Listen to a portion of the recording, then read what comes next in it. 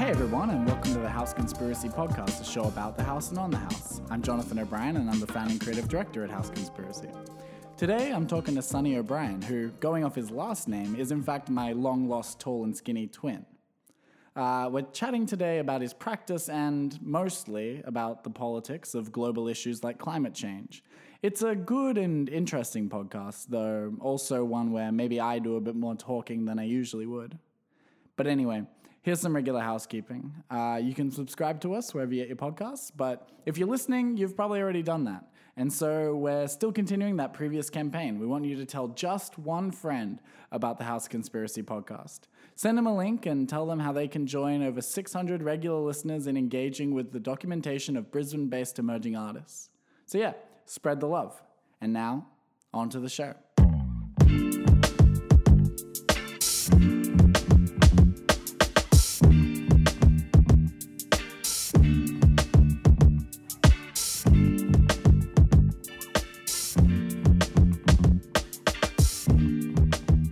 Sonny's studio has always, when it's been unlocked, appeared chaotic to me.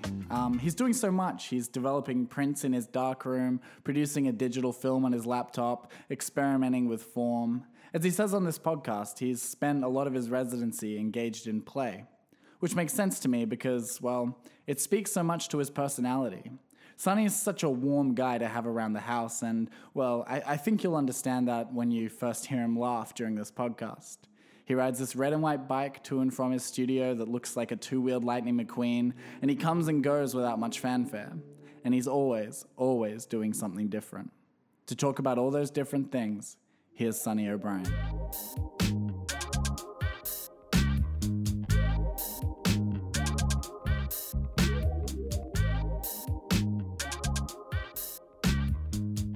So animation. You have a friend who's doing an animation, and he wants to animate that conflict. Possibly not, but you do animation. In fact, you do just about everything. So, Sonny O'Brien, what the heck is your practice? I have no idea. That's a really good question, actually. So, I kind of like it that way, not really knowing what I do, because it means I can continue exploring. I'm not like tied into a particular medium.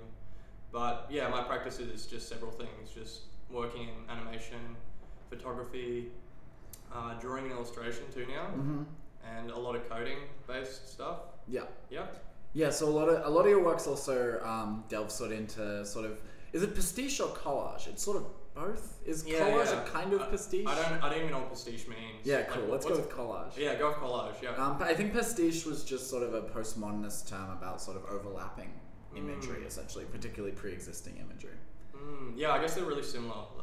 And like I've gotten hung up on the terms too, because when you're writing didactic, I get really OCD about having the correct type of medium. So why is that? Because you feel like you need your didactics to like lend credibility to your work, or? Yeah. I think it might just be like an OCD thing in my brain, but it is kind of nice giving that kind of credibility to know exactly what the medium was, and yeah. So you've just moved sort of into drawing. What is it? I guess let's start with sort of how did you start your artistic journey? What is it that you first remember doing, and sort of when? What were you creating sort of at your youngest sort of creative stages?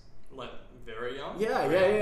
Let's go from the beginning. I remember in year 3 at Western State School. It was a time when I was just doing really terrible scribbles and drawing, and after school care we would always kind of create characters and play around with that as well, kind of RPG elements, and it was lots of fun. And I also remember there was another artist in my grade who was extremely talented at drawing, and ever since like I saw one of her illustrations, I thought, gosh, I really want to be that good. And ever since that moment, I thought, wow, I just want to keep practicing and see how I can continue to improve.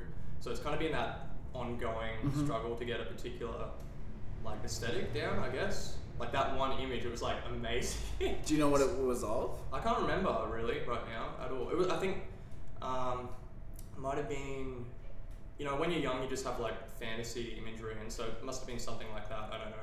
And then also going up through primary school too, there were a lot of other talented artists that was around.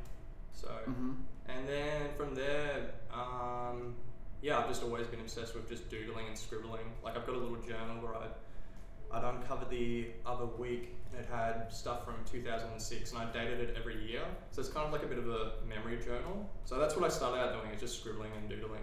And you sort of see yourself progress over time? Have you? Yeah, you do. It's really fun, yeah. You mentioned sort of your journey towards like sort of acquiring or developing an aesthetic, a clear sort of personal aesthetic. Do you think you're there?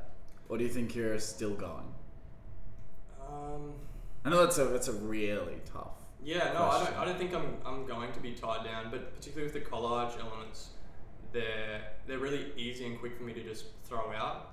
So like it's not hard for me to kind of see how the composition will be laid out, and just kind of move things around until they appeal to my eye. So they probably fall within a particular style and look. But other things such as the photography, the ones that I've been doing here, they're just completely different. They're not similar to that at all, and that's the kind of benefit of working in different mediums. You don't have the constraints of working in a particular style, so you can continue to explore. Yeah, and it's interesting that you sort of talk all about visual art, because I believe a few years ago you were awarded a Vice Chancellor Scholarship at QUT for your music practice. So talk about that, your music practice, and sort of how that ties to your visual art, because you talk about that a lot. Yeah. Like we went driving the other day to go shopping to buy these new microphones, and you talked a lot about sort of how your music feeds into your art and whatnot, and we listened to some good music in the car. Yes, I'd like to hear you talk sort of on the podcast about sort of your connection to music and how that feeds into your visual art. Okay. And vice versa. Well, there are a couple personalities I've created in the music I've been making for the past couple of years, and I've kind of split them up into these personalities, and they kind of become their own theme and own character.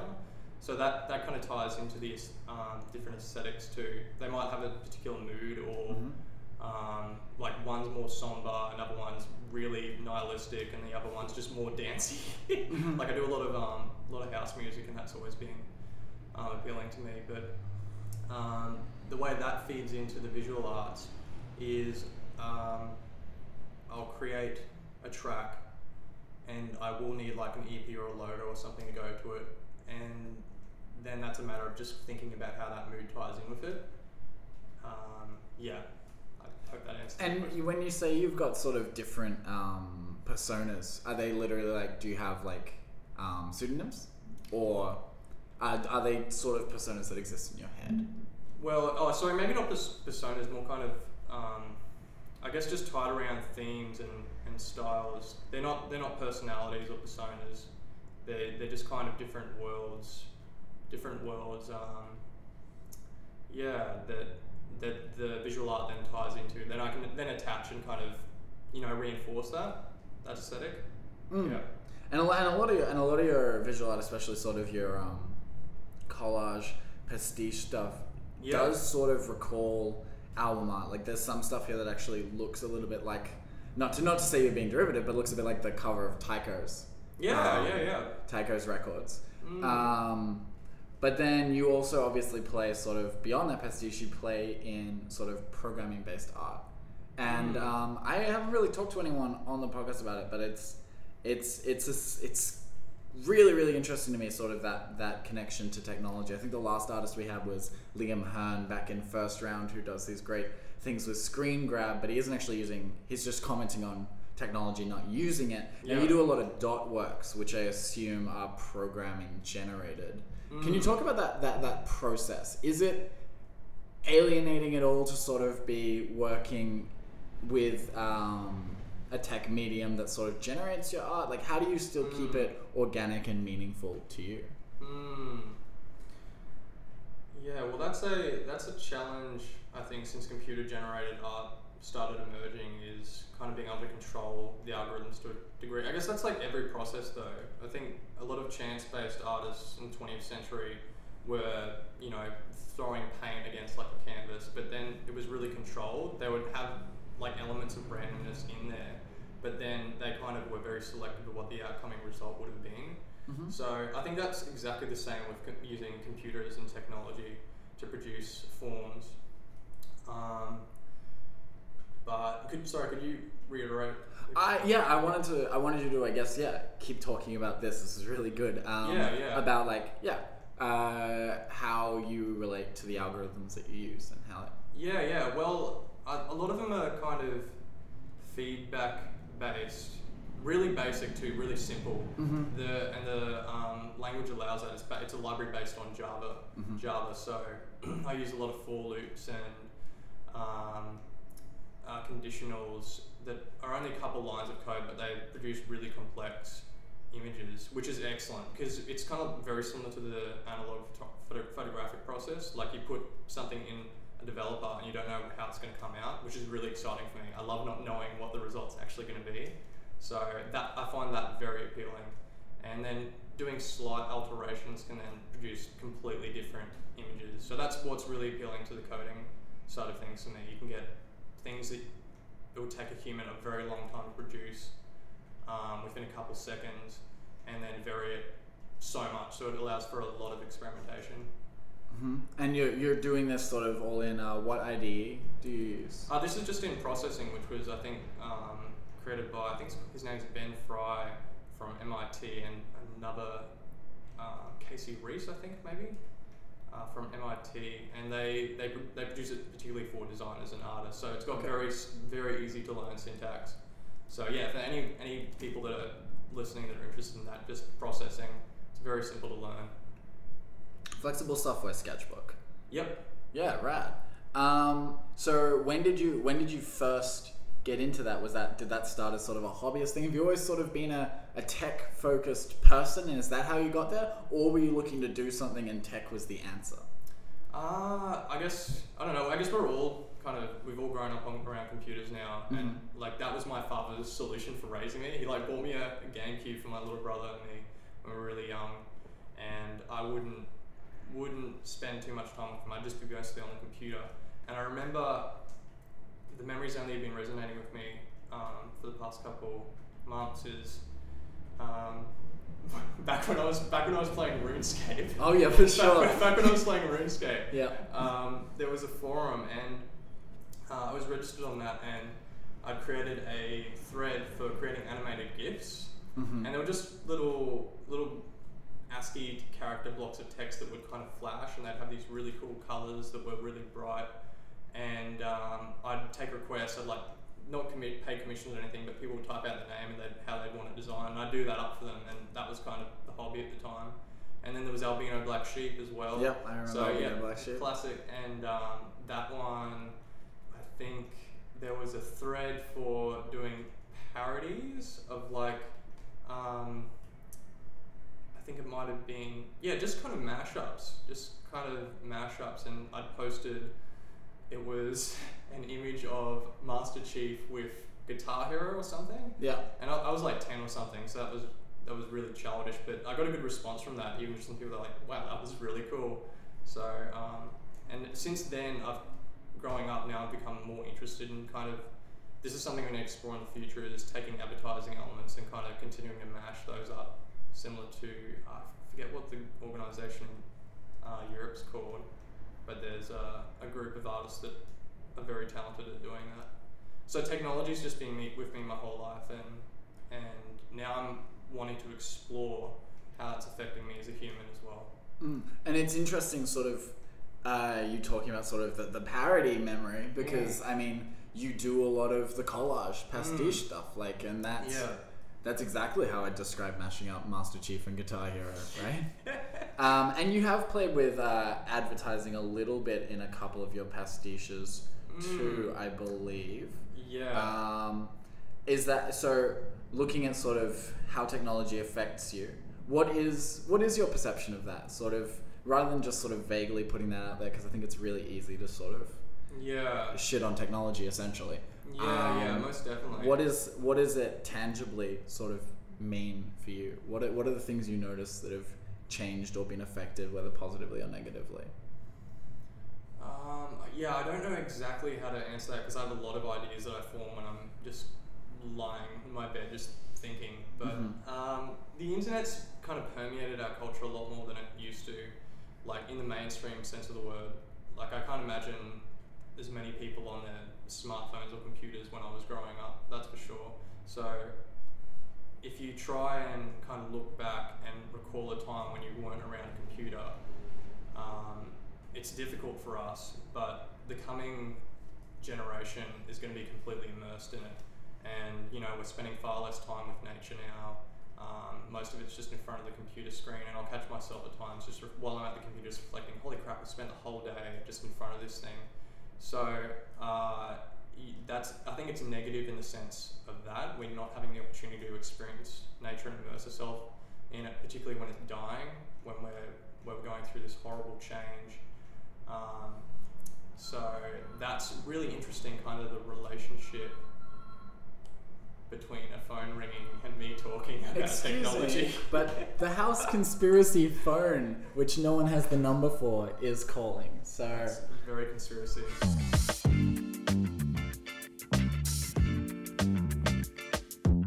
So speaking of technology, we just got a called by a robot. Actually, was it just telemarketing? No, it wasn't. It was Telstra probably telling us that the person who pays our phone, it's a long story, we don't pay our phone bill.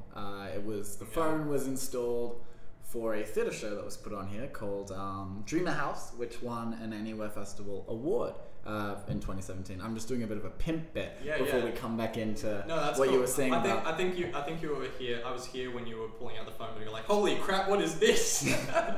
I don't get that excited about phone bills. I might. Hey, so you're sort of you're tying to that nature stuff. Nature stuff. That sounds so dismissive, but a lot of your practice that you're doing here in House Conspiracy is around nature, is around chlorophyll prints. Did you end up doing that sort of thing? Unfortunately, didn't. I was going to do it this week, but due to the weather, I can't. Yeah, the clouds just obstructed the light from the sun, and I wasn't able to do it. But I did just do another test with a step wedge, which is just a gradation of blacks through to whites. So that was really cool. It took 2 days, I think, to expose. So if it wasn't raining right now, I would have been able to complete a portrait of everyone in the house. But sadly, due to circumstances, I won't be able to do it. But good experimentation, anyways. Yeah, you've been doing a lot of sort of different experimentation. True. Is it fair to say that sort of that's been your focus of your residency, is sort of mass experimentation? Because whenever I see you in your room, you're making a different kind of mess.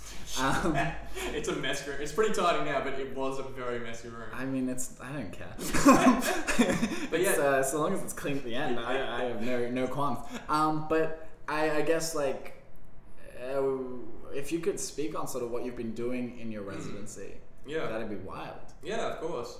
Well, from the beginning, I think my intention was to maybe have more focus and direction in having a particular thing I was only going to work in, but the outcome was just kind of play. It ended up being me having the opportunity to go back to being younger, maybe back in high school, and just drawing for maybe 2 hours or just experimenting with the mediums for a very long time.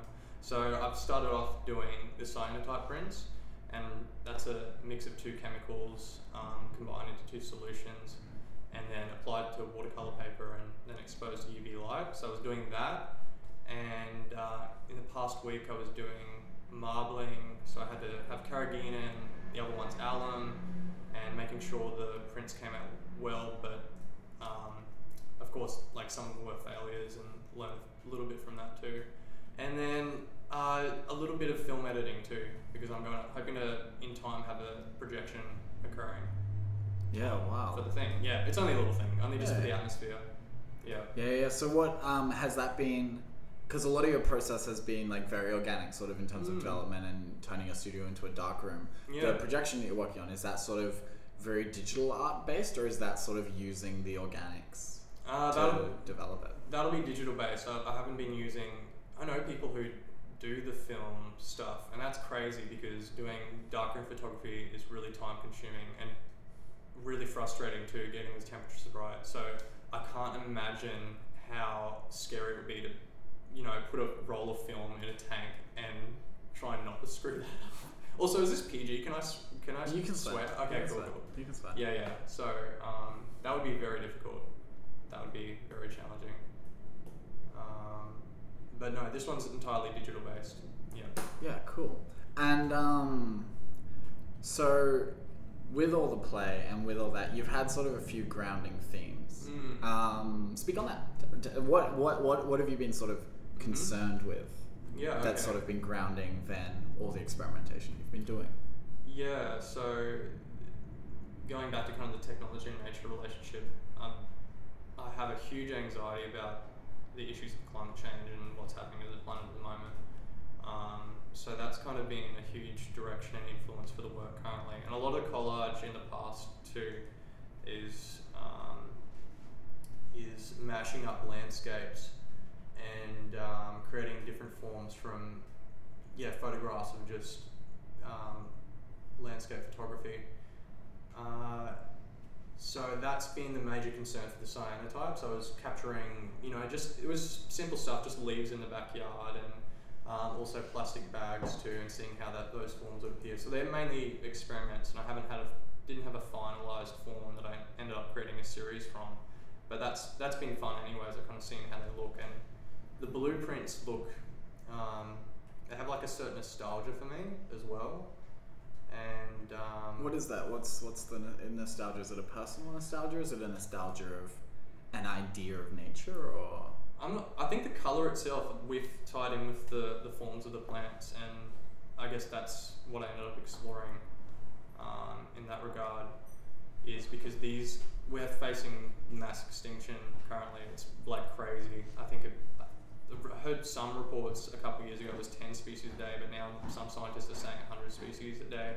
So that's really startling and frightening to me. So that nostalgic quality of having the photograms of the plants and kind of like a little time capsule of them in a way. But the blue adds something really strange and nostalgic to it.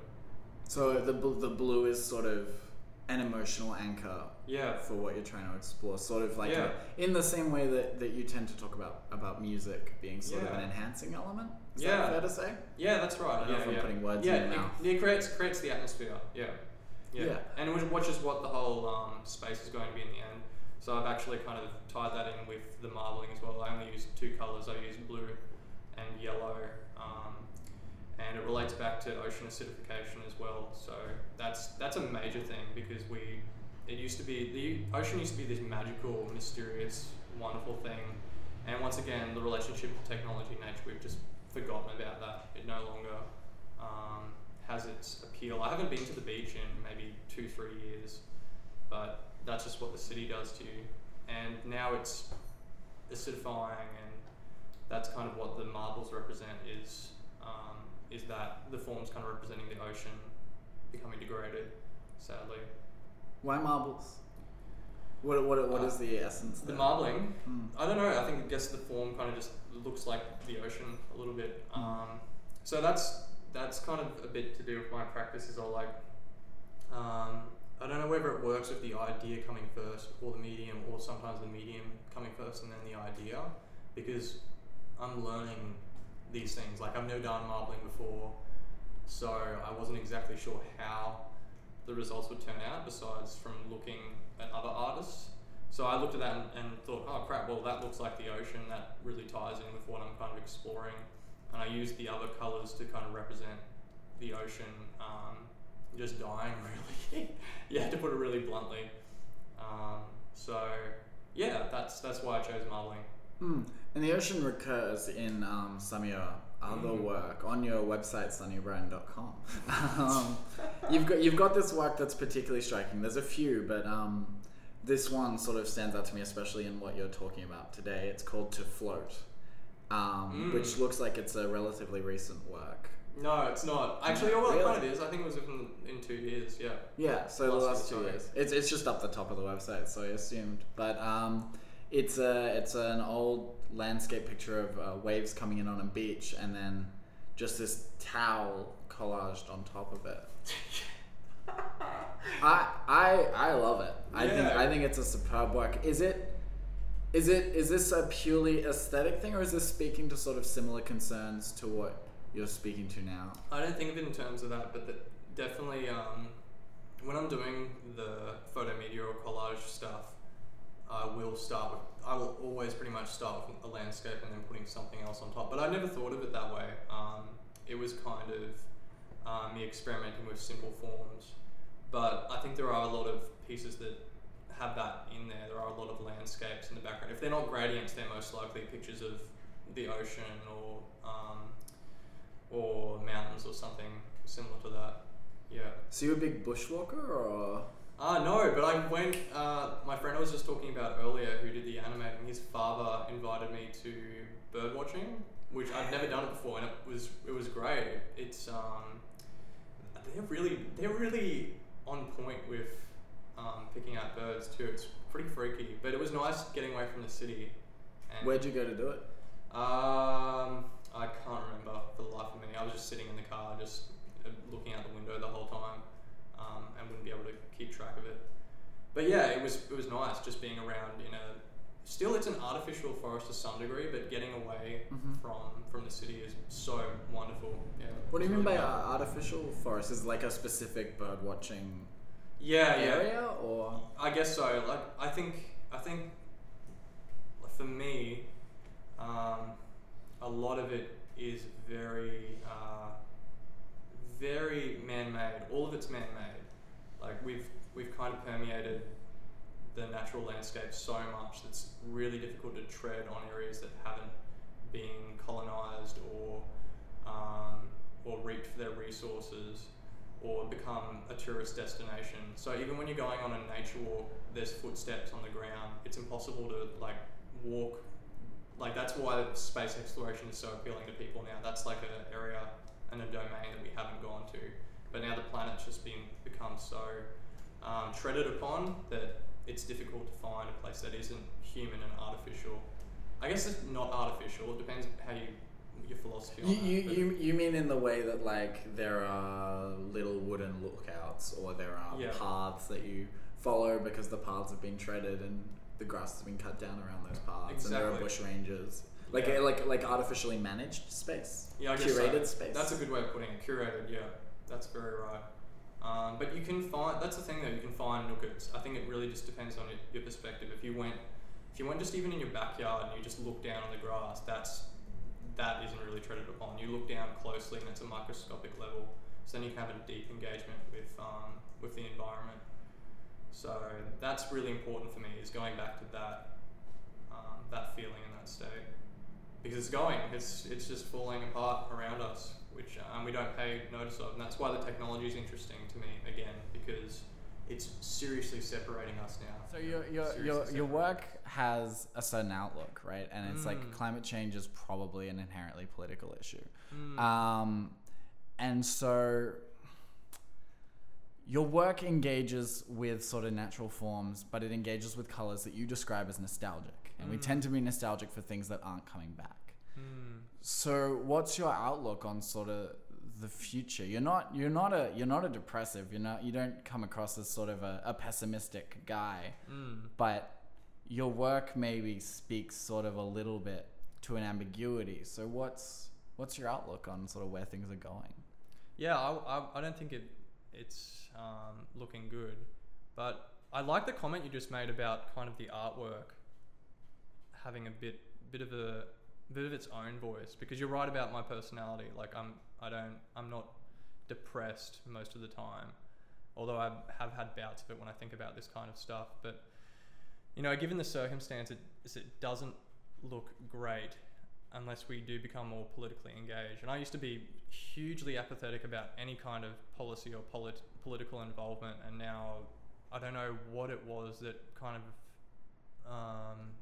came out of me that made me a lot more interested. Maybe I read Chomsky for the first time or something. So I think that happens to a lot of people, but it's not great for us, and it is a political issue that we have to kind of become more engaged with, but technology is making that just increasingly more difficult, because it kind of tranquilizes us and makes us really comfortable, and this is the most dire situation the human species has ever faced. Every other species too. Yeah. I don't know if you really answer my question. Maybe not. Is it because you find it kind of like... Actually, here's the more interesting question maybe, is that you mentioned that you sort of get depressed when you think about issues like this. Do these macro issues depress you on a personal level, and why is it that they sort of hit you so hard, do you think? Well, I guess it kind of ties in with being aware of your own mortality in a way. But that's coming from a selfish perspective. I think... Why is it selfish? Well, in the sense that the globe itself is a hugely interconnected system. So all the biological processes feed into each other, and I think there's a common outlook amongst humans to see that we're the ones that are going to save the day. And it's great to think that we're the ones that have caused it, because we are powerful enough to cause mass change. But the grieving for me is not so personal, as well as kind of thinking about mortality on a large scale too. And that's why it's challenging for me to think about these things on a personal level, is because you're not just dealing with your own mortality, you're dealing with kind of a extinction of the planet, really. It's crazy. And that's one of the things I'm trying to explore in my music as well, as the artworks now too. But it's kind of going towards that direction, because that really drives me emotionally. Like, it's something that I think about pretty often. Yeah. The mortality of not only you, but of dozens of species a day, potentially. Exactly, that's right. And I think that's definitely something that that can weigh down and make us depressed if we're thinking about death occasionally, or you know, just general world issues. It's not a good idea knowing about world issues. It's really not. So, but yeah, the way we do is just through technology now. It's interesting. Right, like we get the paper to our phones, but our phones are part of the problem. Yes. Yes. That's very good. So when what you say, like, engaging with world issues is an incredibly emotionally arduous. I mean, we were semi joking about semi-joking about various this sort of stuff before we started the podcast. Do you find that you need to fluctuate? Like, sometimes you're really engaged and sometimes you just need to switch off from being engaged in world issues? Yeah, exactly. Well, I'm not even engaged, but just kind of like thinking about it and trying to deal with it emotionally. I just have to, watch something or distract, because that's another thing. I don't think humans are capable. That's why we are distracted. This is good, because psychologically, I don't think we're capable of dealing with it, because we've kind of evolved, over the so many years to just not even comprehend that kind of thing. It's incomprehensible. It's like thinking of infinity. You just can't think of it, or you can think about it, but like it being an actuality, it just like boggles your mind. So to think about, climate change, and that's why we have so many denialists as well, is because not only has advertising and media massively influenced people's opinions, but also because psychologically we're kind of constrained to not be able to comprehend it.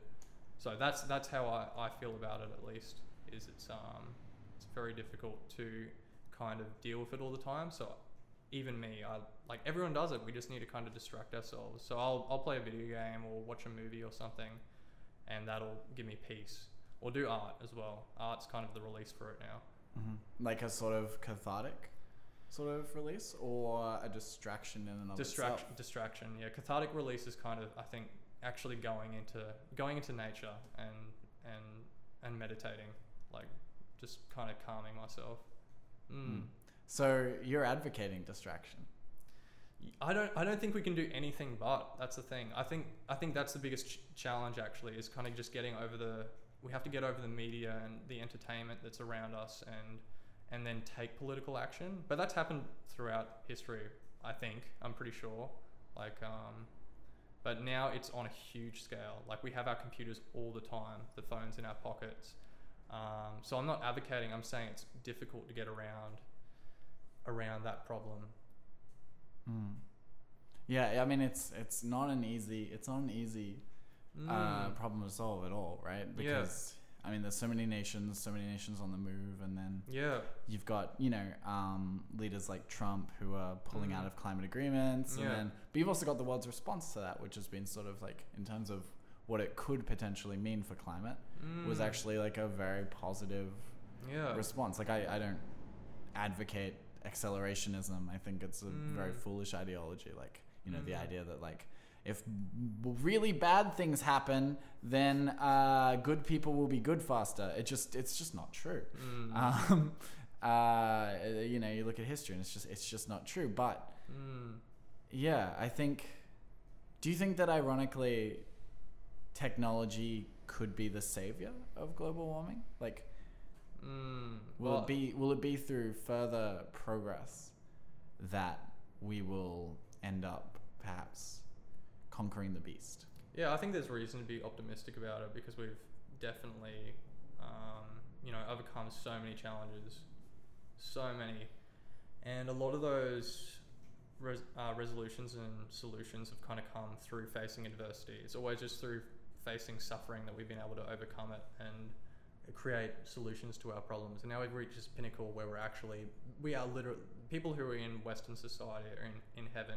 The rest of the world, like, it's very sad and just as horrible as it's ever been. But this is currently pretty much heaven on earth. We've reached a pinnacle where we're doing really well. But as for the question of whether technology can actually solve the problems that are kind of happening behind our back, that's for me personally a kind of question of, well, the answer that whether it can it solve it? Maybe it's possible, but that's kind of a bit anthropocentric as well. Like, thinking we can cure something as complex as the world is pretty full on. I think what we can do now is mitigate, and there's a lot of innovation in that regard, but there's no political will from higher ups, of course. Like, Donald Trump is just fucking ridiculous, man. What the fuck?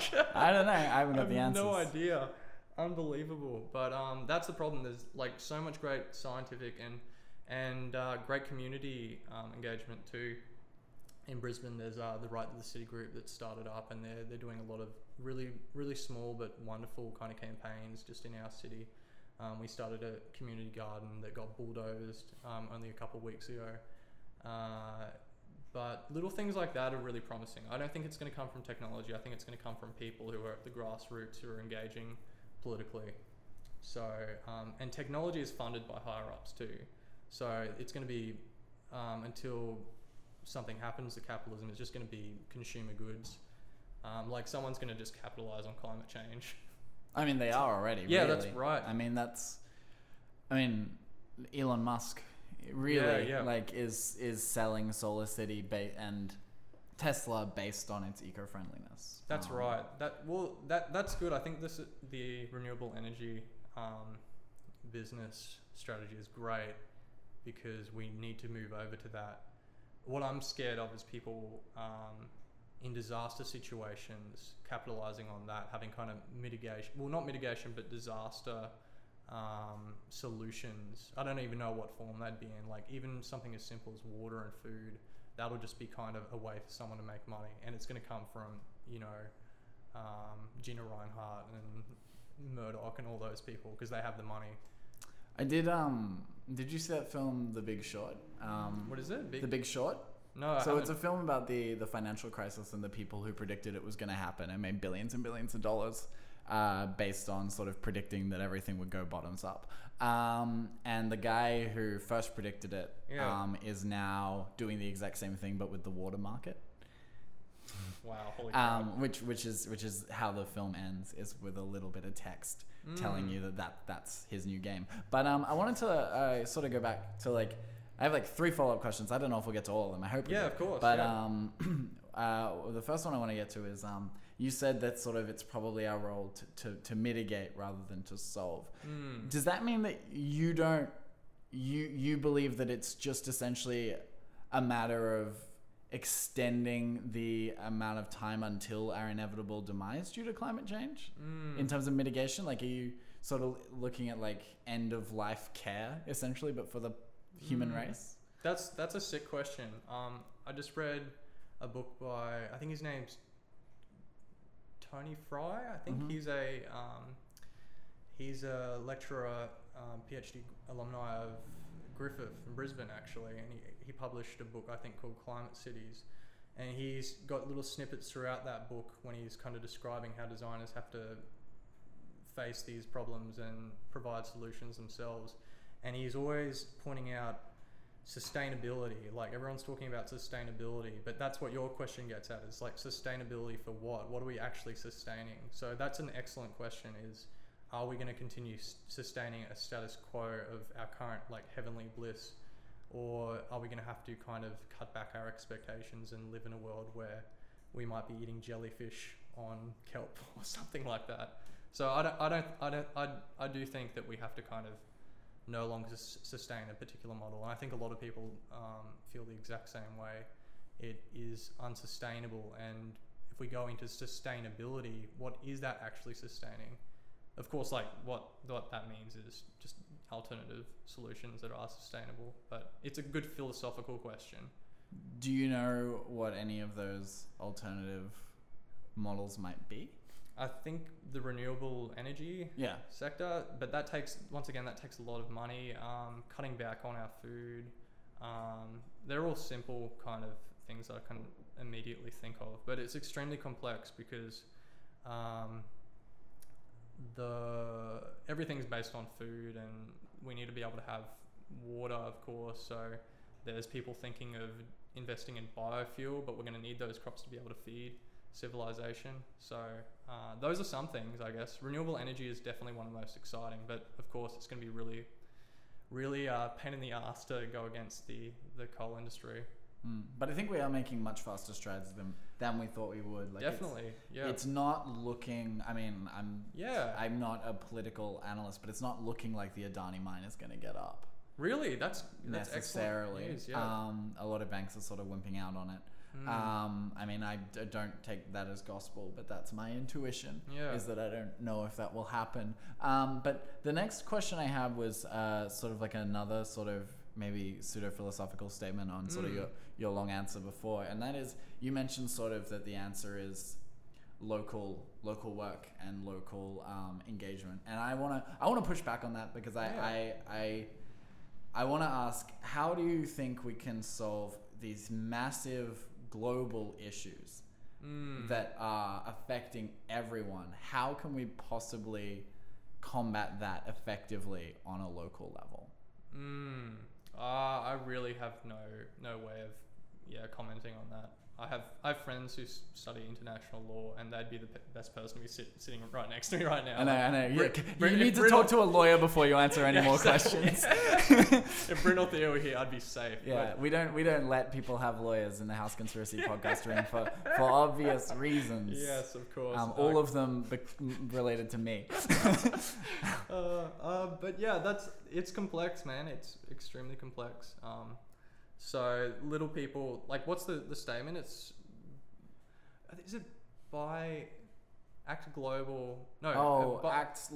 Think global, act local? Yeah, act local, think global? Yeah, which is basically like think global, buy local sometimes.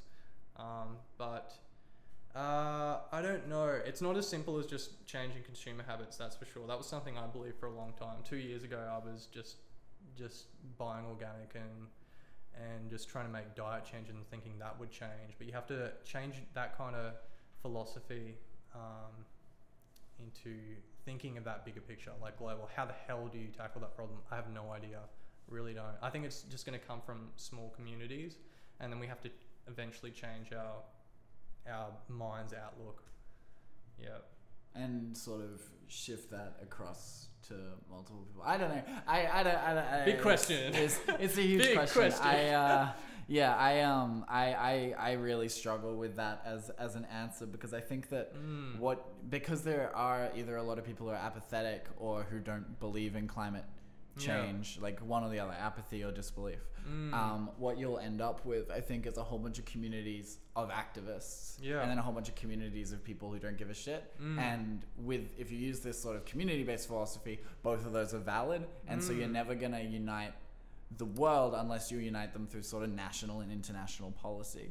I don't know. That's my big argument, and I won't even get into market-driven morality, which is my current sort of obsession. Yeah, really. As to whether sort of changing consumer habits and whatnot does affect morality. I think, like, for instance, an example of that, which isn't climate change related, though there are climate change ones, is you look at Starbucks in the US. When Trump announced sort of like that he was trying to get through the Muslim ban, Starbucks came out and said, we're going to hire 10,000 refugees to work in American Starbucks. And, that panned out well for them because the kind of people who go to Starbucks are the kind of people, pseudo hipsters who kind of are into that. And so sort of as the socially conscious population increases, does that necessitate that private entities have to act in a moral way? Because if they're not, they'll be punished by the market, like when those Christian bakers in the US wouldn't bake the cake for the gay couple, and now they're not in business anymore. Yeah, I think it's definitely, like, that's what business owners are going to have to do. They're actually going to have to change their own morality based on the market. Whether they do that or not, actually, well, it's already happening, of course, and particularly in advertising as well. Like, I work in a convenience store, and I get like the little magazine with all the new products in it. First thing I noticed this week was how all of the labeling has changed to a community-driven kind of logo. Like, it's the dairy farmer, or it's like it's one of them was actually called, I think, the community snack pack, which is just so fucking crazy. It's like they haven't changed anything on it except the packaging, but now it's the community snack. It like comes from the community. We made it. So I think despite whether they are changing or not, I think it has a lot to do with advertising, as that's the primary way of, giving a particular image of your business. So whether it's true or not depends on how much information we actually have, whether it's a logo we're seeing or whether the actual actions, like, that's really tricky. And that's a really good point and a really great sort of critique of my sort of general argument there, is exactly that, like, well, we 10,000 refugees is probably like 0.1% of Starbucks employees, right? Like, and probably I think roughly about, it's actually a high number of sort of US's annual refugee intake. But still, I think it's a good, like, it's a gesture nevertheless, and also the fact that the community is kind of appealed by it, like, that's a good sign, right? Like, at least people look at it and say that's a positive thing, even if it is a small portion. And the fact that it's having to happen seems to me indicative that we as a society are going to start punishing bad companies in the same way that divestment campaigns have really worked. Like, divestment from banks has been like a big climate thing, and I divested and shifted from NAB to Bendigo a couple of years ago, and then NAB pulled out of the mines eventually after sort of the divestment went through. So I think we might be seeing a shift. It's just a question of sort of, is the shift fast enough? That's kind of the pressing. That's the pressing thing. Yeah.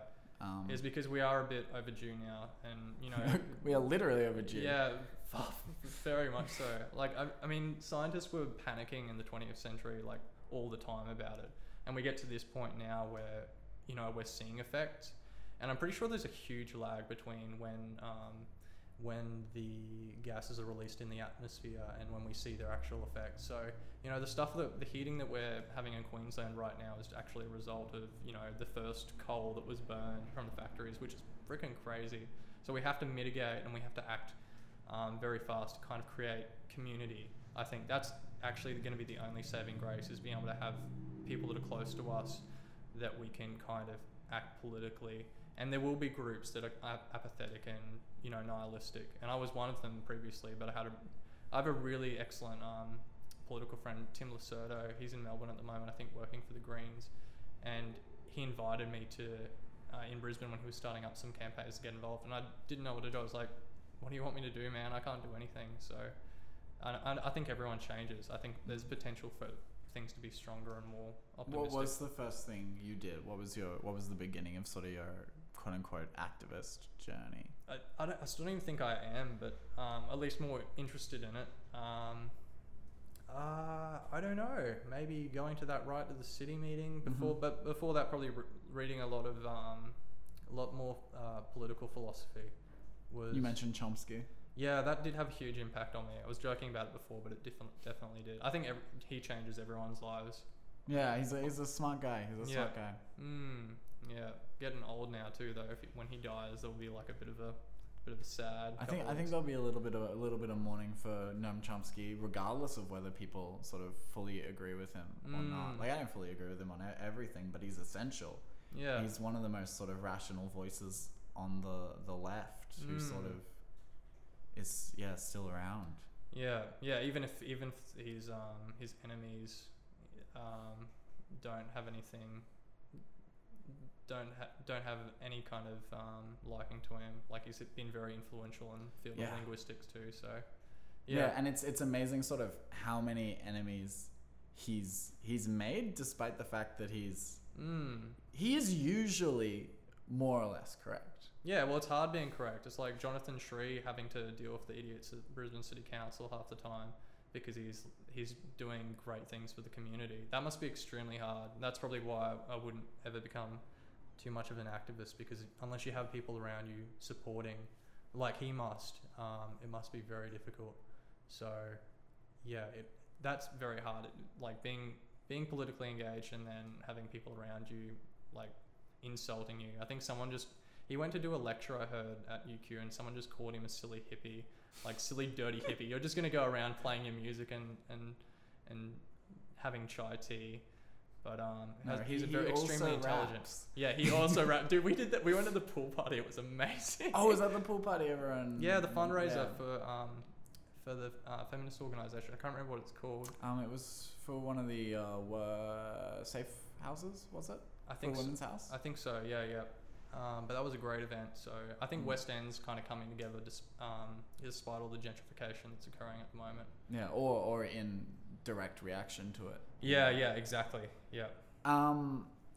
So I guess tying this back to your art after this sort of political diatribe we've gone on. Yeah, I wasn't expecting that, but that's sick. It's all about tangents here at the House Conspiracy Podcast.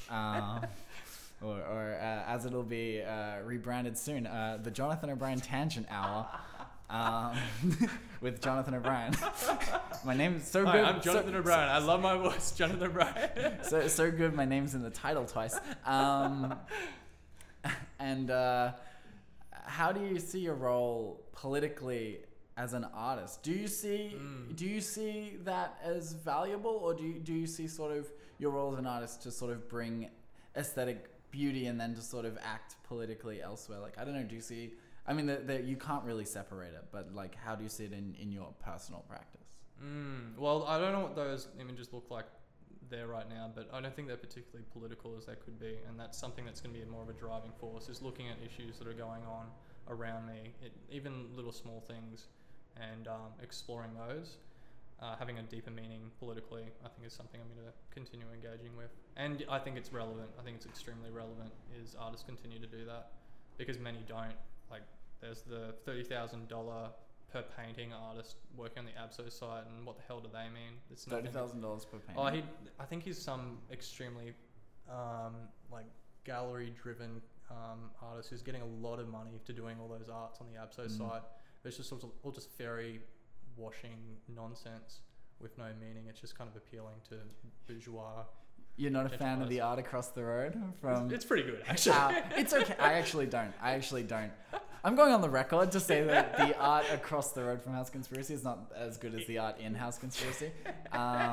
Also, stop starting an artist in residence program across from our artist in residence program. That's right. Sekisui House. I'm calling you out. It has been weird to sort of see the contrast with sort of like, it is very washed out, and there are some very good works sort of sitting in that mess of noise. Oh, it's definitely extremely talented. But like kind of just doing that, just for the sake of money is kind of weird. It's just kind of using. I don't know. It's not selling out because we all want to make money either. So it's just kind of just strange that that's happening. There was already an excellent arts hub there occurring too.